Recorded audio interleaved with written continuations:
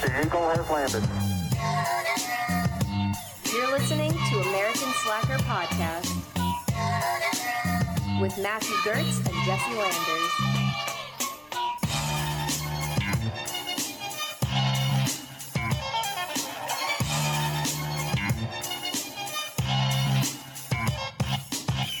Welcome to American Slacker Podcast. As always, I'm Matt. And I'm Jesse, and today we're joined by our guest, Moxie LaBouche, podcaster, author, former burlesque dancer, and goat farmer. Thank you for coming on. Well, thank you for having me. So many titles. Yeah, well, not all consecutively, not all concurrently. I mean, though I was for a time both a goat farmer and a burlesque dancer, and those schedules are not compatible. I would imagine the late nights and the early mornings don't work very well. Yeah. And whether you think you can just stay up for the remaining 3.5 hours till chore time or only sleep for 3.5 hours, whichever you choose, you are wrong. Burning the candle at both ends. Well, And the goats don't care. Yeah, they In fact, if they're like, oh, you were trying to have a life? Well, I am going to kick you now. Yeah, not fans of burlesque at all, I'd imagine.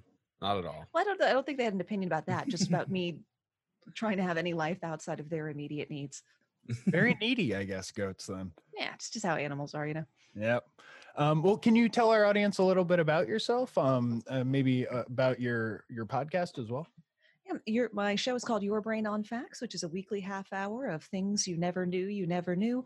Topics ranging from the history of nursing to the origin of the Vulcan salute to the theft of Canada's strategic maple syrup reserve. Ooh. So yes, Canada had a strategic reserve of maple syrup, and almost Ocean's 11 style, a crime ring siphoned off a multi-million-dollar haul of maple syrup. That's a tough steal, too. Liquid is a heavy thing to be moving around. And well, they did it over many visits because they're big drums of it. So they were just going in, siphoning off a drum or two, coming back later. Office space style, penny And here, penny there. I was Exactly, yeah. imagining Heisenberg, dude, like a Heisenberg, like Canadian Heisenberg character sitting there tankering it out slowly, making the numbers fudged. Dude, Canadian gold, baby. Who would have thought, So you have all these interesting stories and facts that sort of each episode, it seems, is based around like a specific theme. Yeah, and it'll usually be, whatever has struck me in the moment, whatever I found interesting that week. Though right now I'm doing topics that are somehow tangential or parallel to current events. Not as close as like covering the Black Plague. That's kind of on the nose. But I did an episode on people having to get creative with their recipes during World War II rationing and the Great Depression, when everybody had bought out all the flour and yeast at the grocery store. Got to get creative. I mean, yeah, that does ring some parallels to what's going on now with people being out of work and whatnot. What were some of the more remarkable things that people were coming up with during that time? Well, there was a lot of creative stuff. There were some things where it was surprising that it worked, like the mock apple pie, where if you don't have apples, you use Ritz crackers. What? Yeah, if you hop on YouTube and go to Emmy Made in Japan, it's all one word.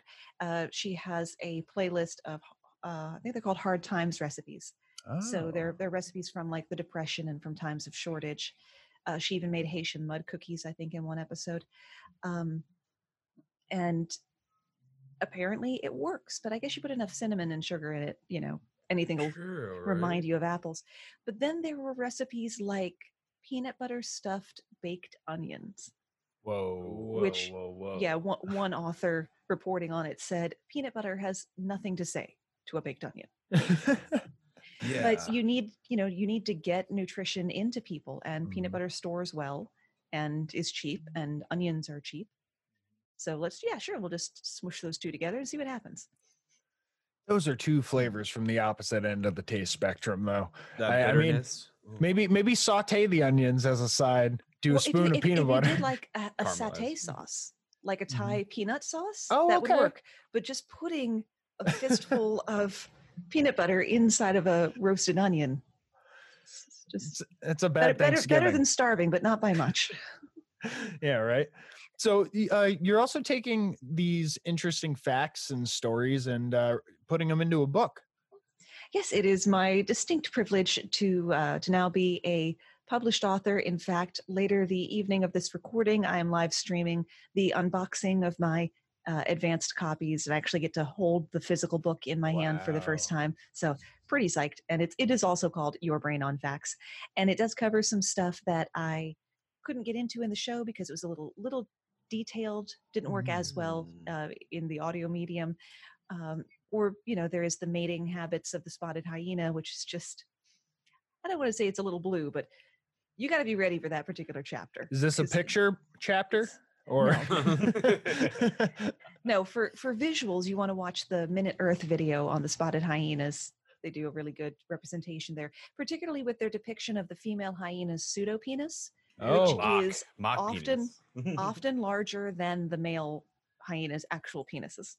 there you Shame. go, guys. Put them in their place, man. I like And it. the females, the penis, their pseudopenis is actually a clitoris, but it's not analogous to a human clitoris because it also contains their birth canal, which Wow. means not only does the male have to get his penis inside the pseudopenis from behind, so that's some freaking acrobatics right there, but then she has to give birth through it. Wow. So it's basically like trying to squeeze an orange down a garden hose. Damn. Yeah. Thought dating during coronavirus was difficult. Yeah. So, I know my mom listens to the show, so I leave some of those out, but about 2/3 of the book is stuff that has never and will never be on the podcast. So you have to get it in papery form or electronic Exclusive. form. Yeah. Well, congratulations. Thank And you very that much. must be very exciting to be able to hold something you wrote. Yeah, it is pretty cool, particularly after a long career of terrible fan fiction to actually be a proper author for a few minutes. What kind of fan fiction? I don't think we need to talk. I thought I'd get it out of you. I just, all the way back to Forever Night, which like one person who hears this has just lost their shit, and DM me, we'll talk about it. There you go. A lot of Firefly, Firefly was big. We've had a lot of guests on that were influenced by Firefly, funny enough. Yeah, it had a pretty significant cultural impact considering it was only on for less than a season and the episodes were run out of order. Unlike the movie Avatar, which was like the highest grossing movie of all time until 2 years ago, zero cultural impact whatsoever. Yeah. When was the last time you dropped an Avatar quote into a conversation? I'm more likely to drop a Fern Gully quote. Tell me why they were signed That's for what 5 it was. movies. Like, I don't get it. They were signed for like an insane amount of movies. I don't know if that got canceled or not, but like, that's crazy. Oh, there's a second one coming for wow. reasons. They were signed for 5. Like, it was insane. They were literally signed for a 5 like movie deal. I'll put it out there. I've still never seen Avatar. dude. You haven't missed a goddamn thing. No, they Good. trick It you is- with visual. That's it. It's really pretty to look at, but Mhm. so are screensavers. Yeah, You know, I like and, that. I and like it's a lot faster, and free. the writing's most of better them. on a screensaver. Just like they're after this element called unobtainium. Are you fucking kidding me? Did you not update your notes before you sent this? Yeah, print? that should have been Seriously. a fill in the That the should have been word. a placeholder. Certainly, Totally. yeah. And the whole body growing situation and kind of like downloading your personality to it, like, was a whole weird scenario too. And somehow they were able to short circuit it so that guy was permanently an avatar. Yeah, but it was basically just Fern Gully meets Pocahontas with Thunder Smurfs. Yeah. Thunder Smurfs. Now, Avatar: The Last Airbender, arguably one of the most perfect television shows ever created, Netflix is making a live-action version. Oh, But those wow. who are still emotionally scarred from the M. Night Shyamalan movie have no fear because the original creators of Avatar: The Last Airbender are the ones running the show. Nice. So, Alright. and we're supposed to get like some backstory on Uncle Iroh, who is inarguably the best character. Now that's a series that as soon as it jumped on Netflix, I put it on my watch list. And once I'm done with going through Parks and Rec for like the 50th time, I'm probably going to jump on Avatar: Last Airbender because I've heard nothing but good things about the animated series. How have you made it this far in life without having watched Avatar? I was gonna say the same thing. I haven't watched it either, and I know it's Yeah. one of the Oh, highest rated things there you are, guys. honestly, as It- far as the it's internet's just- concerned. Well, it's just really, really well made. This isn't like a cult favorite kind of thing. The writing is excellent. The character development, the characters are incredibly deep. They go through really significant arcs. The casting, the acting, the art design, the quality of the martial arts the characters are doing in their bending of the elements, everything straight A's across the board. Well, see, now I'm the only thing I can feel is excitement, because having not watched it, I'm looking forward to everything that I'm going to get. In Yes, you watching it. absolutely should. Saving the best for last, I guess, right? So you said you're going to be doing an unboxing later with like fans of the show live? Hopefully. Cool. Whether or not anyone turns up remains to be seen. Well, it's hit or miss, but you know, it's nice when it's the weekend, at least doing those things. People are usually around.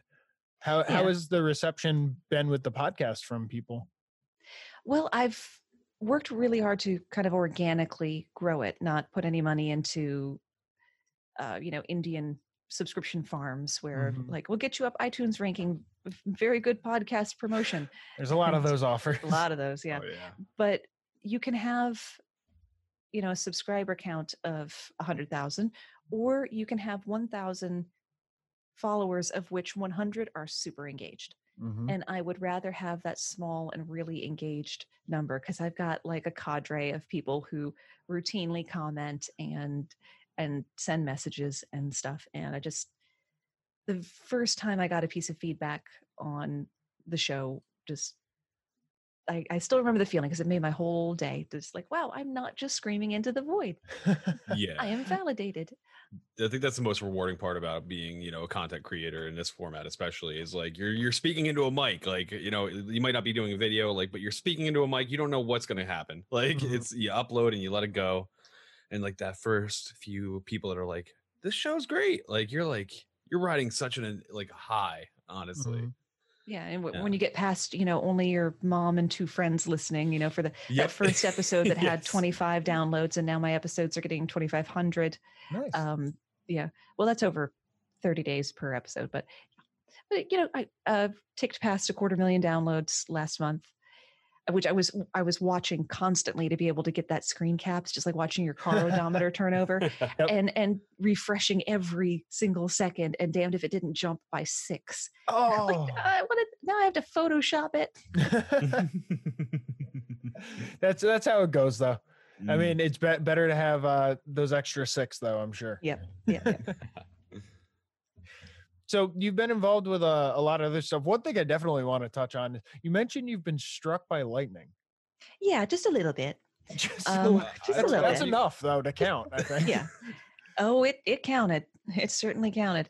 About 10 years ago, I was milking the goats. It was raining really hard. And what I learned from my time as a goat farmer was that whether I try to go out early and beat the rain, or try to wait it out before I got to do the evening milking, I'm going to end up in the hardest part of the rain, the heaviest rain. So just go out on the usual time.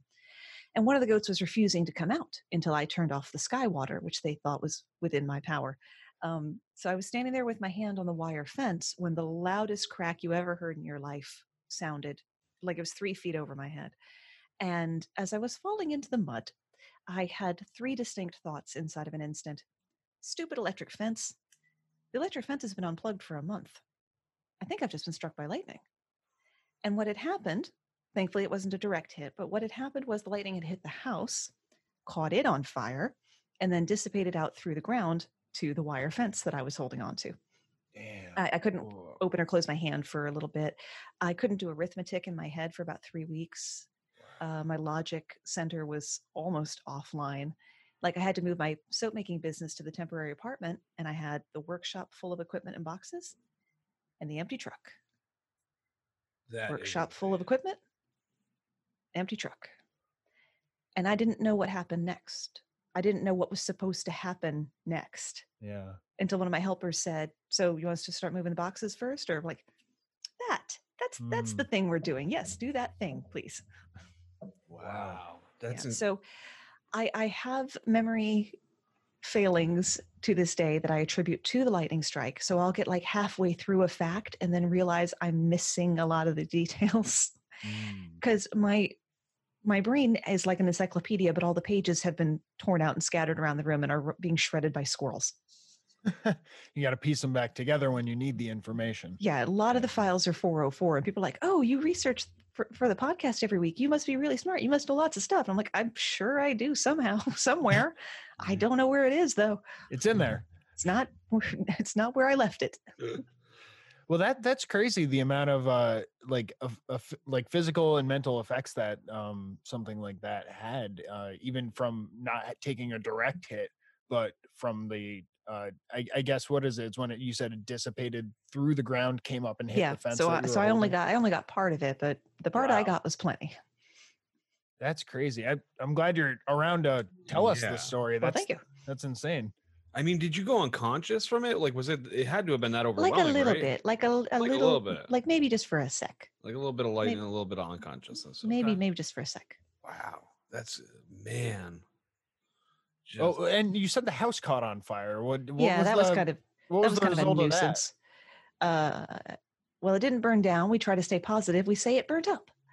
And it wasn't even my first fire in this house. So this one, at least we know, was caused by the lightning strike. The first fire, I believe, was caused by a 15-year-old purebred Himalayan cat who decided she wanted to be where the oil lamp was. So the oil lamp had to go. had to go on the In, ground. in this case, onto the floor. Yes. Classic Mhm. cat move. Yeah, the week before Christmas, naturally, because somebody has to get burned out of their house the week before Christmas. And yeah. And then the lightning, because it started a fire in the blown-in cellulose insulation in a wall, and that stuff just smolders and reignites like crazy. Oh, jeez. Yeah, so we were even trying with the garden hose to try to keep it down because it seemed small, but it just would not go out. And so yet again, I got to move out of the house and they got to tear it down to studs. The plus side is I live in a 140-year-old house. The first fire, it had to be brought up to code for them to do the work on it. So I'm like, cool, upgrade. There you This go. fire was actually beneficial to me. So no more floor-mounted outlets, push-button light switches, cotton-wrapped wiring, or plaster and Oh. lath walls. Wow. Mhm. Yeah, that sounds like some of the. Me and Matt grew up in the Northeast, and some of the houses that were super old, the 1800s and stuff like that. Yeah, Oh, my I house live is in an old northeastern house. Pennsylvania. Oh yeah. when Oh, I was there you little, go. So yeah. Yep, a lot of old houses there, man. Oh, they're Yeah. fun to deal with. Yeah. Oh yeah, my Well- family's house in Pennsylvania was a 200-year-old former stagecoach, way station and hotel. Oh Huh. wow. Yeah. Damn. It's crazy the amount of history in the buildings in that area of the country. You know, don't talk to me about history right now. I live in Richmond, Virginia, which is Oh, the yeah. capital of the Confederacy, and we're just now starting to get our shit a little bit together. Yeah. Yeah. Well, here's to hoping that you guys come all the way towards like California modernity, you know? Yeah. Well, we have this great big broad avenue lined with very expensive houses and trees, and it's called Monument Avenue because Mhm. every other block there is a giant brass statue of a Confederate general. Oh, wow. Apparently, we didn't get the memo about the war ending. We just refused to accept that we lost. And I'm saying we just because I live in Virginia, not because I in any way espouse the beliefs of the people who erected or have campaigned to keep those statues. Right. But last week, our governor said that the Robert E. Lee statue, which is the biggest one and the one people have been gathering around to protest every night, Mhm. is to be taken down as soon as possible. Oh, wow. And then the Richmond City Council voted unanimously to remove the other 9. Wow. and, That's yeah. huge. Well, it's a topic that keeps coming up, would keep coming up, but would get shot down immediately. And I was wondering if I was even going to see this be fixed in my lifetime. Yeah. So, I mean, it's the pretty cool. statue seemed like even in other southern states as well, that seemed like a huge sticking point. At least in the past news cycles when they've come up. It's a Mm. very staunch from certain community members saying, let's keep this. And then a whole ton of people are out to go and get this thing out of my town. Yeah. People are like, it's our history. Well, it's Oh. this isn't history. This isn't remembering. This is veneration. Mm. Yeah. This is idolatry. Yeah. Yeah. Which We is only why give we gotta get statues to rid of it. people that did, good Good things. We have things. literally Yeah. put them up on a pedestal. We have Yeah. literally put them on Yeah. a pedestal. Yeah. So then people are suggesting things that could go up in place of the Confederate cool. generals. And Richmond is the home of Guar. So a lot of Nice. people have been Oh, suggesting baby. Odorous Orungus, is the only natural choice to replace Robert E. Lee. That's And I'm like, I don't hate the idea. It would need a water feature because there has to be some liquid spewing out if Splash. water is We're gonna add involved. some Yeah, red dye. Yeah, totally. nice. Something. But the red dye, if you're lucky, it's when they're using the white. That's not. If anyone's ever been to a Gwar concert, you'll know exactly what we're talking about here. And those who are unfamiliar with Gwar are very, very confused. Oh, yeah. Because when I first moved to Virginia, I saw Gwar on a sketch comedy show on MTV.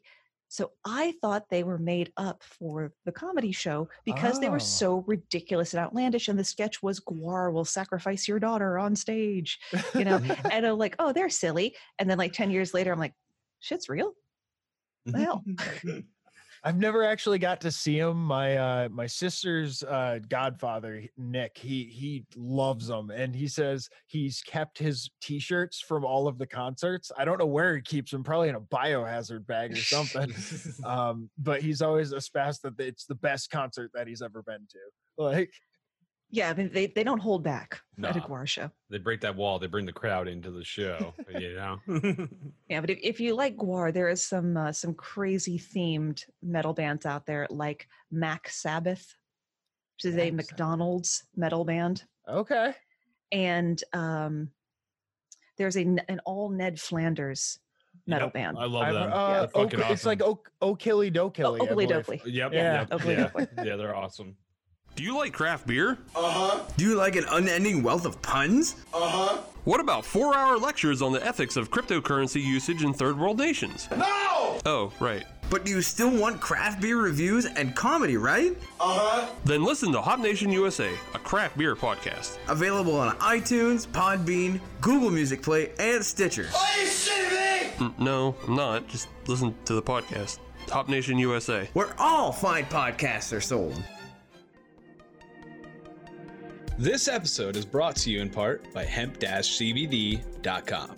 Hemp-CBD was founded in Albuquerque, New Mexico, with the mission to provide the best products in the industry.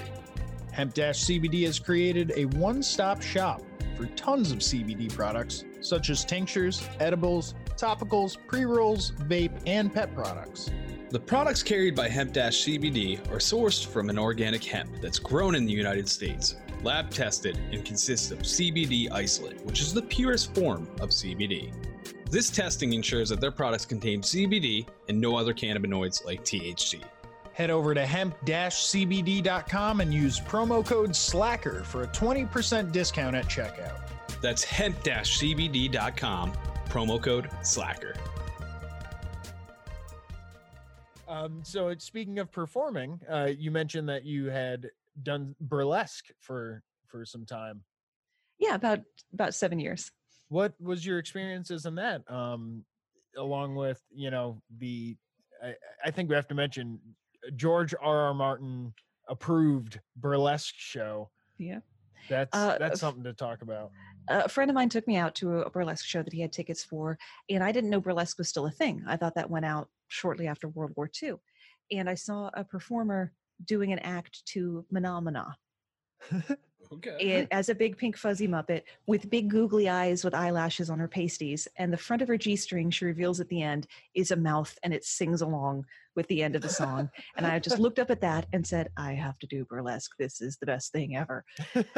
And being a super nerd, immediately was doing nerdlesque. Pretty clear portmanteau there, which is how when Game of Thrones came on, and of course we were immediately taken with it, myself and my husband, who performs under the name Dante the Inferno. Cool. Because when you start doing burlesque, which the word burlesque means to twist, your brain starts to translate anything you're looking at into a routine. My mother fell and hit her head while in the hospital recovering from a knee operation because she didn't ask for help to get up because she doesn't want to be a bother. And I go to visit her, and my brain's like, okay, so you come out on stage with your right arm and your left leg in a cast. And I'm like, brain, we don't have to make this into burlesque. Not right now. Yeah, just I'm doing something. Give me a break. And so we did a Game of Thrones show. I was the Mountain in year one because I was the smallest cast member, with my little plush horse who gets his head cut off, and my Oberyn Martell doll with the raspberry jelly donut face. Brutal. We made it into a small regional tour. One of the other performers later performed at a con that George R.R. Martin was doing a panel at, and he saw the show. She was doing her Red Woman, her Melisandre routine, and he asked to speak to her afterwards. She told him about our little regional tour, and he gave us his official blessing and his direct phone number, which I never worked up the nerve to call because I didn't. I was so afraid he would answer and not like an assistant, and I didn't want to bother him. He's like in the middle of something. It's like, I could have drunk dialed George R.R. Martin, you guys. I just never pulled the trigger. Oh, God. And so, yeah, he invited us out to his theater in Santa Fe, New Mexico. It's this single screen Art Deco movie theater that he saved from demolition and had restored. And we got to do the act on the 3 whole feet of walking space there was at the front of the thing there. You got to, as my husband's favorite YouTuber says, you got to piss with the cock you got. And there you go. I like that one. I like that solid one. Canadian wisdom there. And then he met with us afterwards, and he's just genuinely a really nice guy. Kind of quiet, which you'd expect from someone who's written 80,000 pages of nerd material. Yeah. And everybody needs to stop asking him when the book is coming out or Yeah. what's going to happen if he dies before it's finished. Oh my God, what a He's an old question! man. What a Leave him dick alone. question. First off, Yeah. like how rude. I mean, if you appreciate the man's art, like when you die, like what if you leave us hanging, man?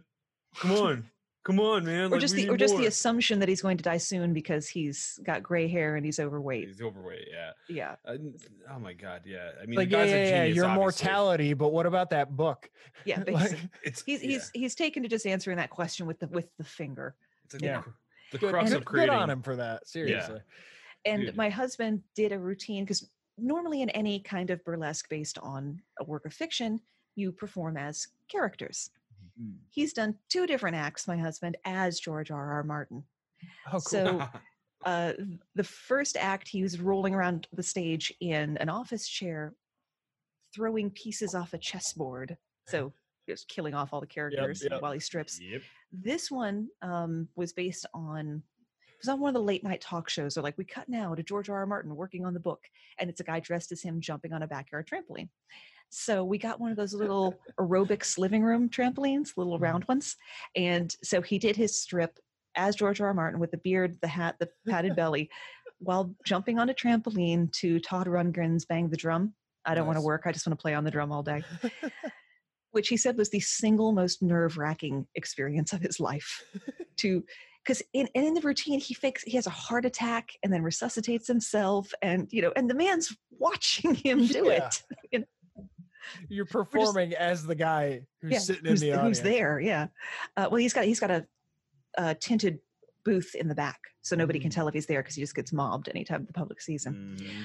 But we're hoping in the last book there will be a character named Dante, but spelled a little funny, that dies horribly. Oh my God. What an honor. to That will killed be off his by him. legacy. Can you imagine? Oh, claim to I'm sure fame. people beg to be killed off in the book by him. Oh, Just Oh, yes. yeah, what- right? yeah. Yeah. Go down to more. That's how you're immortalized within Game of Thrones, is your death scene, really. I mean, that's what everyone sort of remembers. Nobody forgets Oberyn. Nobody. Or the Red Wedding. No, Or the Red Wedding. Oh, man, that was a heartbreaking incident for the internet, man. The internet was fucking too hot that night. See, now Matt and I probably, I think I can speak for both of us. We didn't read the books though, so we're not true Yeah, I was a show nerd. into Yeah, it. I was Shoner. definitely. Yes, I like that. Shoner. It took me a little bit to get into it, but a lot of my friends had been watching it at the time, and they sat me down and said, "You're Tied you watching." to the chair. Yeah, pretty much. They're like, "You're gonna watch the first couple episodes because then you're gonna be hooked." I'm like, "All right." Like the modified Ludovico, they just propped your eyelids open. Exactly. Yeah. And no, it worked because I dug it from there on out. Yeah, our first MC, a performer called Ego von Hubris, who is a 30-year-old man who, if he shaves, looks like Maisie Williams. So he did half the show as Joffrey and half as Arya.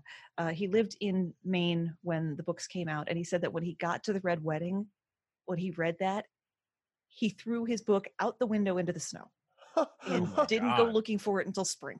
Mhm. He just was like, I am Wow. fucking done. Are you Yeah. kidding me with this? Yeah. So Yeah. so we had to do Joffrey, and then switch to dead Joffrey halfway through Act 1, and then Arya. This was the same year Dante did Jockin Hagar, the faceless man, Mm. and he sheds a bunch of faces onto the stage. And, so Arya picks one up, but then comes back out on stage with white contacts and fumbles her way around. Good times. Good times. It sounds like it had a lot of thought put into the different scenes for sure. Yeah, when it worked splendidly. The flip side of that is when it failed spectacularly. Oh no. Oh, we played some gigs in just some shithole venues with no audience, because you got to coordinate with someone who lives in that city, with a performer in that area, to be like, where's a good place? Do you have contact information for them? Because finding the right venue is really, really super hard. And getting an email back or getting them to return a phone call, knowing what the liquor laws are and where you can perform, because it varies by state and even by city. Like here in Virginia, you cannot have hard liquor and the removal of clothing unless you are you can be an art gallery with a bar, but you can't be a bar with a stage. Wow. So, it's really tricky. There's so you've got to know all those complications, things. Yeah. And we'd get to cities to find out that the performer didn't hang the posters we sent. One just dropped them off at the venue. They were still sitting, like basically the whole stack was still sitting there. Like, are you kidding me? Like, how are people going to come if they don't know it's happening? Yeah. So there's just a lot of so many dressing rooms that smelled like piss. So many dressing rooms that smelled like piss. It sounds like some of the same struggles we hear from smaller bands that tour. It's road life. Road life is the same whether you are a burlesquer, a drag queen, a metalhead, a comic. It is sleeping in the car, brushing your teeth at the rest stop, and road life is pretty much the same across the board. Comics, musicians, burlesque dancers. The only time I have to say that I got to see burlesque was in Vegas. I mean, I feel like that's a good exposure point for a lot of people, is when they're in Vegas, because there's a lot of burlesque shows that are happening. And Matt, you were with me, weren't you, when we saw the zombie burlesque show? I'll always remember. I talk to the people about that all the time. It was awesome. It was a lot of fun. It was a lot of fun. Is it Rob Zombie or Zombies? No Rob Zombie, unfortunately. That would have been kind of cool too. Because there have been, I know of 2 all Rob Zombie shows that have happened. I'm sure he's a big horror fan, and then I'm sure burlesque fits into that, because the theme of like horror into burlesque is so amazing as well. You think he's got it in the hips to like really work on stage? Or I bet you he's an agile man. I bet you he is. More flexible than he looks. Yeah, I bet you he's a thruster. But no, it was it was. I wouldn't say it was all burlesque. It was probably a little bit more of a variety show than a burlesque show. Magic, specifically. Illusion. Yeah, there was a guy doing like pop and locking. Essentially, it was like weird sort of like body movements. He was on America's Got Talent too. So it was a variety of it, but it was all sort of tied together with this theme of zombie burlesque.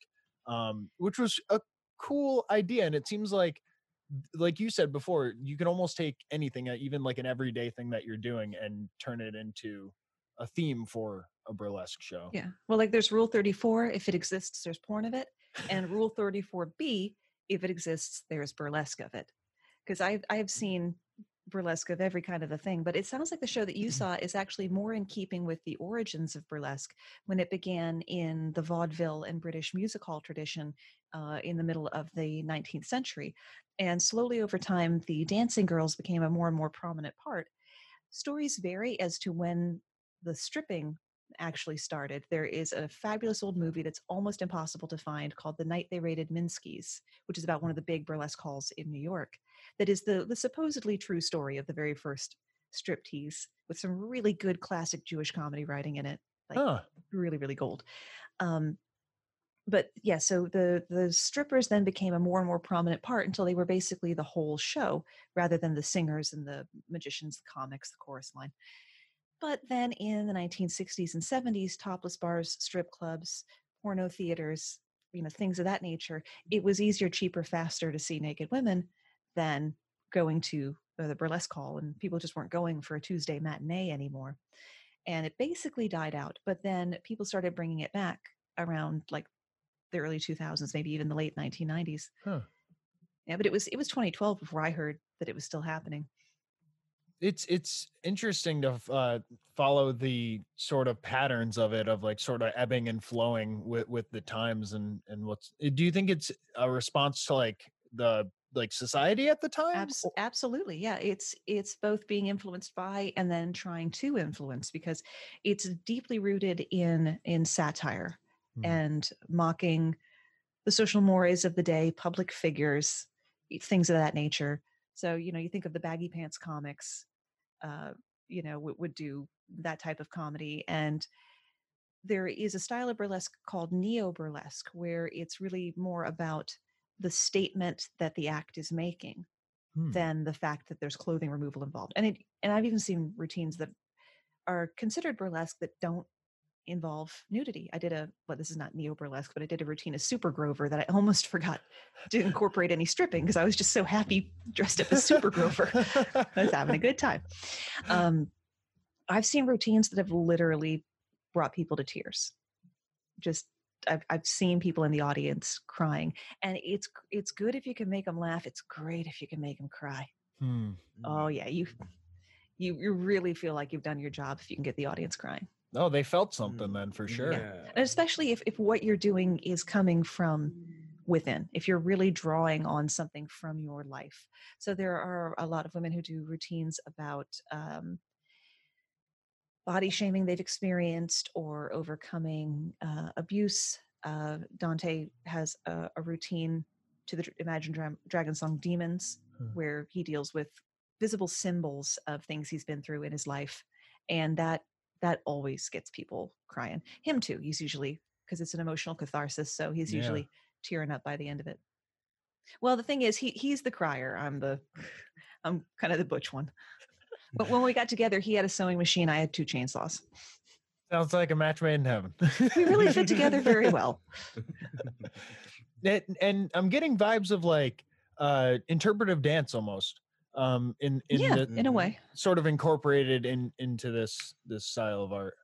Yeah, I think a little easier to understand though, maybe, than some of the interpretive dance that I've seen. Of course, interpretive dance is usually used as a joke. It's usually used as a punchline, like the dude's landlord in The Big Lebowski. So maybe I didn't mean to disparage it. There might be some amazing interpretive dance out there. Listeners, you can at me on Twitter at Brain on Facts Pod. Let me know. Link me to some interpretive dance that you think will really set me straight. There you go. Or maybe it was my use of the word interpretive. It seems like dance is sort of at the heart of burlesque in a way, along with sort of sending forth whatever message the person performing it is looking to send to the audience. And you can always tell which performers have been doing, have dance lessons since they were 3. And then there's me, just then the rest of us. Well, and sometimes you're dancing more than me and Matt. I'm sure you're better than us. Dancing we're still using the word dance very loosely here. There is a fabulous word, balter. It is a verb, to balter, which is to dance joyously, though without skill. So at best, I was a baltering burlesquer. I've been baltering for years. I was gonna say, also known as confidence. I mean, man, I can't help but admire that. And there are boylesquers as well. If you gents ever feel like you need an additional creative outlet. Is that the official term? Yeah, typically they're usually boylesque. called boylesque. We'll stick lesque on anything. I'll go Batman. Matt will go Robin. We'll put something together. Why do I gotta be Robin, dude? He's cooler, man. No, he's not. You can pull off. Lie to me. You can pull off the spandex. Don't you lie to me now. My God. Okay, well, first you're going to have to think a little bit harder than that, because there's been a lot of Batman and Robins. I was going to say, shucks. I've seen a really good Jay and Silent Bob burlesque routine. The guy doing Jay, his Jason Mewes impression was exact. Jay Mewes, man, what a guy. I love that guy. Quite a story himself, coming over addiction. So that's another creative outlet for us to explore with American Slacker. yeah. The all live nude American Slacker. Oh my God, no Patreon exclusive. YouTube took us off right away. They took us off a minute ago talking about it. If you're looking for something different, Murder Mile covers the untold, unsolved, and long forgotten murders in London's West End. It's researched using the original police investigation files, it's presented as a dramatisation, and it focuses on the victims' lives in an honest, detailed and sympathetic way. Murder Mile is about life, not lunatics. So if you love true crime stories about real murders by regular people in everyday places, then Murder Mile is just for you. Murder Mile was nominated one of the best British true crime podcasts of 2018. So if you love things a little bit different, try Murder Mile. Support for American Slacker comes from Manscaped, who's the #1 in men's below-the-belt grooming. Manscaped offers precision-engineered tools for your family jewels. I don't know about you, Jesse, but I am sick and tired of being outmatched by these razors and traditional trimmers that you get in the store, and no matter what, they fucking snag your nuts. That's why Manscaped has redesigned the electric trimmer. They have a Lawnmower 2.0 razor, which they have sent our way, has a proprietary skin-safe technology, so you won't get those nicks or snags on your nuts. Nice! Manscaping accidents are finally a thing of the past. Yeah, and with our 20% off code plus free shipping, you're going to be saving a bunch of money and getting some great products that won't end up making it look like a war zone down there. All you got to do is enter Slackers at checkout. Manscaped.com. 20% off. Get your anti-chafing ball deodorant, your sweet Lawnmower 2.0. Your nuts will thank you later. You can even rep them by getting yourself a Manscaped.com t-shirt. So head on over to Manscaped.com, 20% off at checkout, enter code SLACKERS. Get your ball swag here. Now, talking about your podcast, I wanted to get into the idea. How did you go from like burlesque and now you were all of a sudden like into a facts podcast? I mean, I love your show. Thank you. You deliver facts. It's an education podcast without being an education podcast. It's going to make you go to sleep. Like there's something about it that just you deliver it quick. You deliver it in a way that it's interesting and fun to take it in. And I just feel like that's such a unique change from burlesque to like facts like that, you know? It's a less abrupt change than goat farmer to burlesque dancer. As I was saying that, I was like, I mean, I'm fairness. Skipping the whole fact of lightning struck, goat farming, burlesque. Yeah. I mean, maybe that lightning strike just gave you all this power. I don't know. That's what it came from. No. No. Okay. I didn't even get one of the cool lightning scars. I didn't get anything out of it. No. But I have always loved the interesting facts, the weird facts, the thing you never heard about this particular topic, which we're pretty steeped in right now, getting our history corrected. And I was a dyed-in-the-wool TV addict as a kid. Like Mike TV and Charlie and the Chocolate Factory's got nothing on me. So that was my punishment whenever I would act up. And being one of 6 kids and having ADD, I was constantly acting up. So I'd have TV taken away. But an exception was made that I could watch the news and educational programming. And this was in the 1980s, before Discovery Channel and that stuff. So I was going to watch TV regardless. And so, yeah, I started watching documentaries and stuff. And that helped to kickstart my natural curiosity. But the trouble is I would have all of these facts and then not anywhere appropriate to put them. Because, when I'm scanning people's groceries at the grocery store, they might not want to hear that avocados have huge pits because the seeds used to be redistributed by a prehistoric ground sloth that the tree was in a symbiotic relationship with. They just want me to ring up the damn avocado and let them leave. I have derailed arguments, not in a good way, but just like turning both of the arguing parties now onto me because I felt like now would be a good time to explain the meaning of the term devil's advocate. I just can't stop myself. It's out of my mouth before I even hear it. So my husband got into listening to podcasts and he got me into listening. My very first one was Unorthodox, which calls itself the universe's leading Jewish podcast. And Jews and Gentiles alike should definitely listen to it, especially if you've always been curious about Judaism, but not like 100% sure what's going on. Definitely check it out.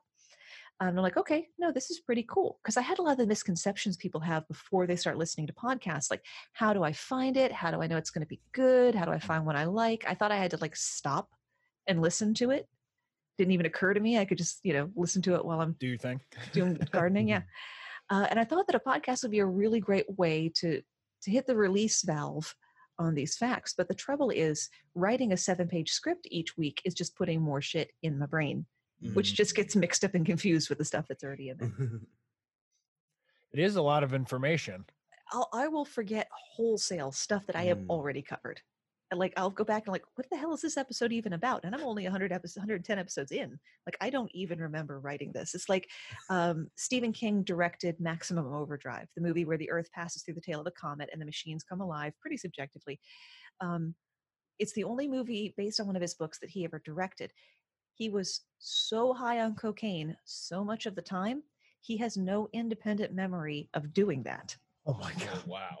It was in the 80s, I'm guessing, right? Yes. Yeah. It was definitely. It was one of those movies that came on TBS like way late at night on the nights that they weren't running Beastmaster. Mhm. You know?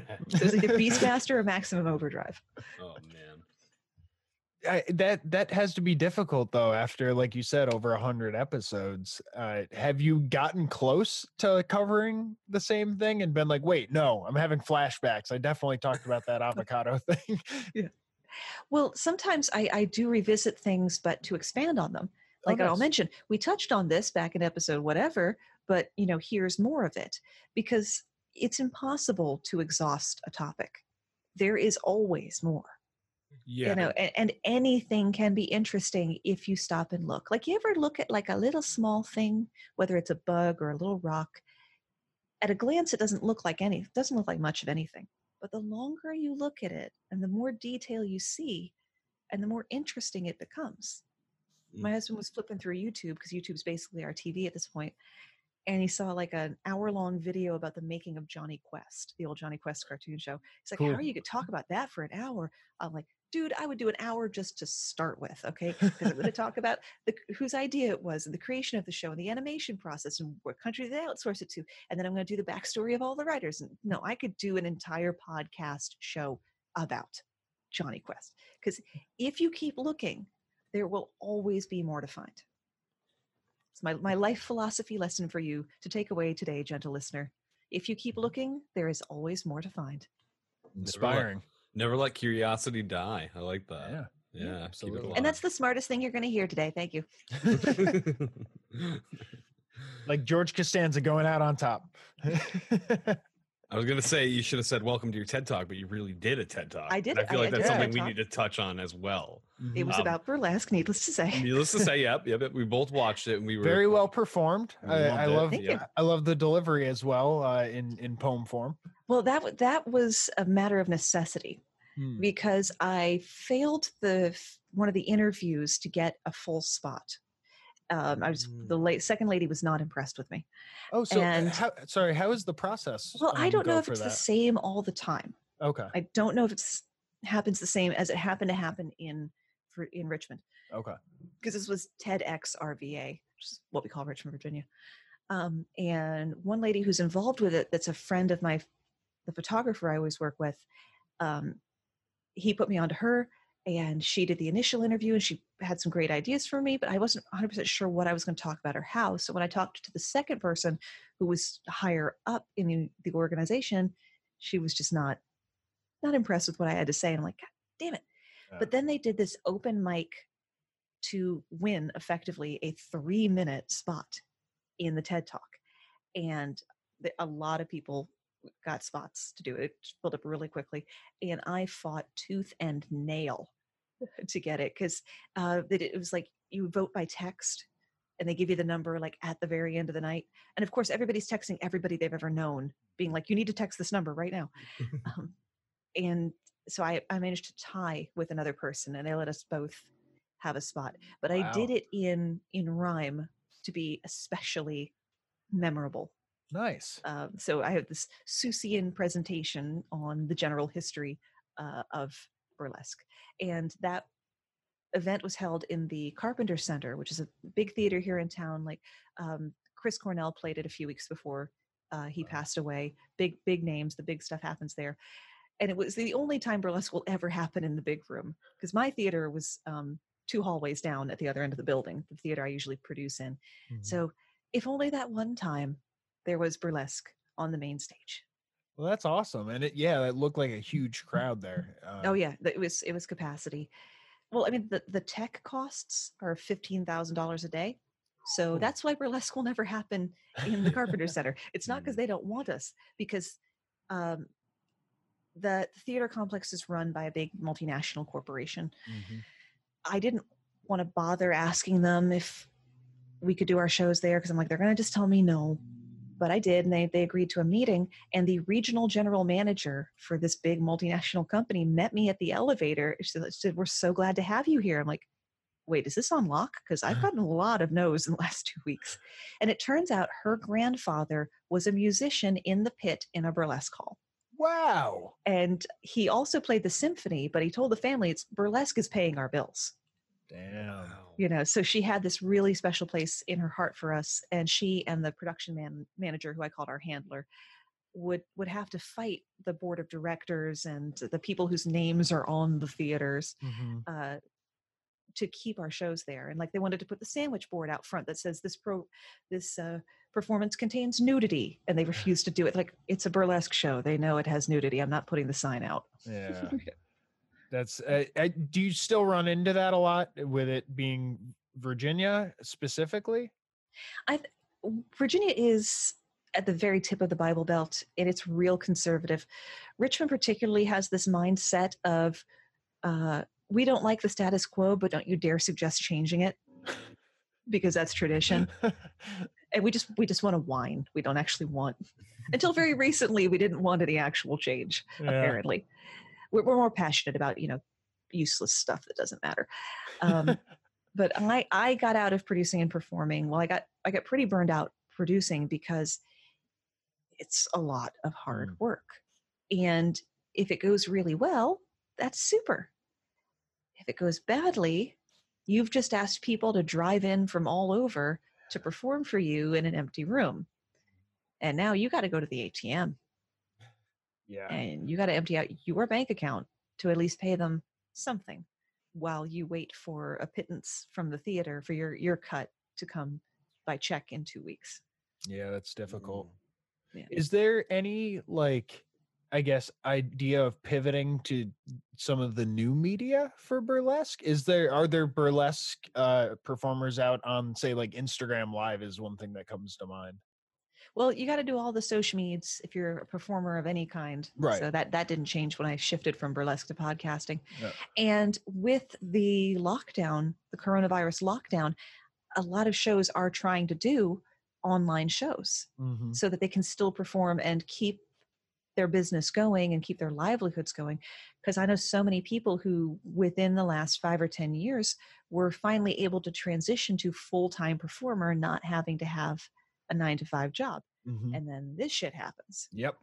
And a lot of people I know are just scrambling. There's nothing to scramble for. There's nothing to do. So they've tried to move to an online medium. It's not, as far as I've seen, getting the traction that they need. So my challenge to you, ladies and gentlemen, my gentle listener, look around on the Facebook for some burlesque in your area. Support the local show. It's going to be almost as good to watch on the screen. You know what? Hook your computer up to the TV. Watch it in the living room. It'll be great. Yeah. Turn the lights off. Get a stiff drink. It'll be fabulous. Make a night of it. There you go. That'd be a good way to spend the weekend. Supporting some local or independent burlesque performers. Yeah, whether they're local to you or not, you're definitely still essentially supporting a small business. Yeah. A very, very, very small business. One more thing I wanted to ask about is just how are the goats doing? I sold them 5 years ago because I couldn't stand the sight of them anymore. Well, I'd been running the farm effectively by myself for over a decade. My first husband had, over the course of a few years, 4 spinal surgeries. Oh, wow. But he didn't even do the stuff he could do to help. And after doing it by myself for 11 years, it's just like, I don't care anymore. Yeah. And people who've experienced burnout will know that feeling of just looking at the thing you used to be so passionate about and being like, I just don't give a shit anymore how this turns out. I really don't. Yeah. And you might say to yourself, I'm going to go away for a while, wait, see if I miss it and then come back. You will have lost so much momentum, it will be impossible to get going again. So nothing lasts forever. When you get burned out, let it go. Don't fight it. Burnout happens. Don't torture yourself. Let it go. Yeah. Especially within an entire farm. Oh, that's all them goats. Yeah, because it's not like the burlesque, which I could just be like, I'm not going to book any shows for the next 3 months. The goats are still waiting to be milked at 6 a.m. He could give a damn. Yep. Yep. Well, this has all been quite a lot of interesting information. Quite a journey. That's what I would expect from someone delivering all these interesting facts on a normal basis. Well, I thank you. Would you like to hear one of my favorite facts? Yeah, let's hear it. Yes. Okay. The second longest place name in any English-speaking country is the Welsh town of Llanfairpwllgwyngyll Gogerych Wondrofa Santosilio Gogogo. It is Wow. 58 letters long. There are 4 L's in a row because it's Welsh. Llanfairpwllgwyngyll Gogerych Wondrofa Santosilio Gogogo. It is only beaten out by a New Zealand town. You Google for this name and hop on YouTube and you can hear people saying it. It's like more than one complete line of text, and I have yet to practice enough to be able to say that one. I was waiting for it. I'll get it. I'll get it. I'll have it for the next book. I'm impressed by the You know. Welsh one enough, you know. Yeah, man. That took doing. That's awesome. I had to break it down into little chunks and write it down phonetically. It's like pneumano-ultrascopic, ultra microscopic silicovolcanicosis. There you go. Which is That was the one longest I learned medical that one term. in like middle school because Yep. Oh, you had it better, just for that better reason. science program than I did. And so that's the longest medical term. The longest non-medical term in the dictionary is anti-disestablishmentarianism, which is, of course, a good one. And I need to actually look up the one that I need to take us out on a high note here. The act of judging something to be worthless. And this is a word that some will argue is not a word because it's a recently coined word. And I do have to read this one to get it right. And I'm still going to take 5 tries. Okay. Floxina sine hira. Floxina. When you hear it, you'll understand why I'm having so much trouble. Floxina sine hilipilification. That was correct that time. Wow. Floxina sine hilipilification, which is the act of judging something to be worthless. Wow. Wow. And for those curious about the spelling, that is FLOCCINAHUCILIPILIFICATION. Jeez. That's brutal. Whoever designed that was a bad man or mad woman. I think it actually came out of out of a tabletop RPG. I think it came out of sense. like a tabletop RPG session, possibly a real play podcast. But yeah, that does kind of, you can kind of get a whiff of D&D. of nerd off of that. Yeah. Oh, man. Well, some words you didn't know that you needed to know. Man, just like the facts you provide on your podcast, Moxie, we are big fans. We are continually going to be fans of your podcast and listen. Its production value is amazing. Oh, thank you so much. We just, And that's just me and free recording software. And all I've got to say, don't tell the people. Working wonders. I'll tell you what, it sounds amazing. It sounds like very, very high value production and Top notch. everybody needs well, to check it out. my mother was in radio in the 60s and 70s. That explains why So- you have that voice. Okay. That's also blood. why I have the mellifluous radio voice. You know, You this have- is Moxie LaBouche from Your Brain on No, Facts. you have and a smooth voice. Like it's Perfect. captivating. I like thank it. you. Okay. Well, you should hear me in my off hours. I basically just sound like a 10-year-old boy. But yeah, so Mom taught us all how to immediately drop into our radio voice. I don't think it was ever a deliberate lesson. We just picked it up like little animals watching the mama animal. And so if you called our house, regardless of which daughter answered, you would hear a radio voice. Yep. Yeah. Well, it comes down to like each pronunciation of every word. Like it's very, very smooth, easy to take in. We can't help but enjoy it. You're hanging on my every diphthong. I'm sure your book is just as interesting to read. And one more time, what's the name of the book? Where can they get it? When? Well, it comes out on June the 16th. If you're hearing this before then, it is available for pre-order. The full title of the book, I can't believe the publisher went for this, is Your Brain on Facts, Things You Didn't Know, Things You Thought You Knew, and Things You Never Knew You Never Knew. That's the title. Takes up the entire front cover. But you can, I recommend first off, try your local booksellers from a safe distance, of course, because they need your love now more than ever. It is available on Amazon, of course, because everything is. But there is also a company called bookshop.org, which is like a clearinghouse for indie booksellers. Nice. So you can still get it technically from a small business, from a local bookseller. And this is against my own self-interest, it's like $1 cheaper on Bookshop than it is on Amazon. But if you go to yourbrainonfacts.com/book, it'll port you over to the Amazon page. Awesome. Make sure to check her out, people. If people wanted to follow the show or you or anything else, where would they find you? Well, as soon as you've finished binging the entire American Slacker catalog, which I hope you have by now, just search for Your Brain on Facts on your podcast listening app. You can visit yourbrainonfacts.com. Follow me on the social media, Facebook and Instagram at Your Brain on Facts. And Twitter is Brain on Facts Pod, because God forbid Twitter gave us enough letters. We feel you on that. Preach. I was one letter short of the show name. Oh, it's like, too close. God, my fucking branding. Too close. The podcast. Oh man, podcast. No, it was Your Brain on Fact. So be Your Brain It's on like, Fact. Oh, it's like, do I leave it that close? What would the do one I solo do fact be? Brain on Fact, or so it's Brain on Facts Pod. There you go. Well, people, make sure to check it out. It is Slacker approved. You see the seal right there on the screen. Boom. Stamped. Stamped. And Moxie, thank you so much. We'll have to do this again. It was a lot of fun, and we've barely touched the surface on the complex character that I feel you are. And we're definitely going to do it again. Just because you are a character doesn't mean you have character. Oh, I mean, well, you got a little bit of both, so you're out of that, okay? Be careful with that joke. It's an antique. Oh, I'm going to break it. Don't. That's Fragile. Fragile, man. All right, people. Thank you, everybody, for tuning in. And until next time, that's it. There you go. We're smoking America. We passing America. I'm mapping America. I'm psyching America. We talking America. We blazing America. This is fucking America. We're slacking America. This has been American Slacker Podcast. You can reach the show by searching American Slacker on Facebook, Twitter, Instagram, YouTube, and Reddit. Or send them an email to americanslackerpodcast@gmail.com. You can download and rate American Slacker on iTunes, Spotify, Stitcher, Google Play, and all other podcast platforms.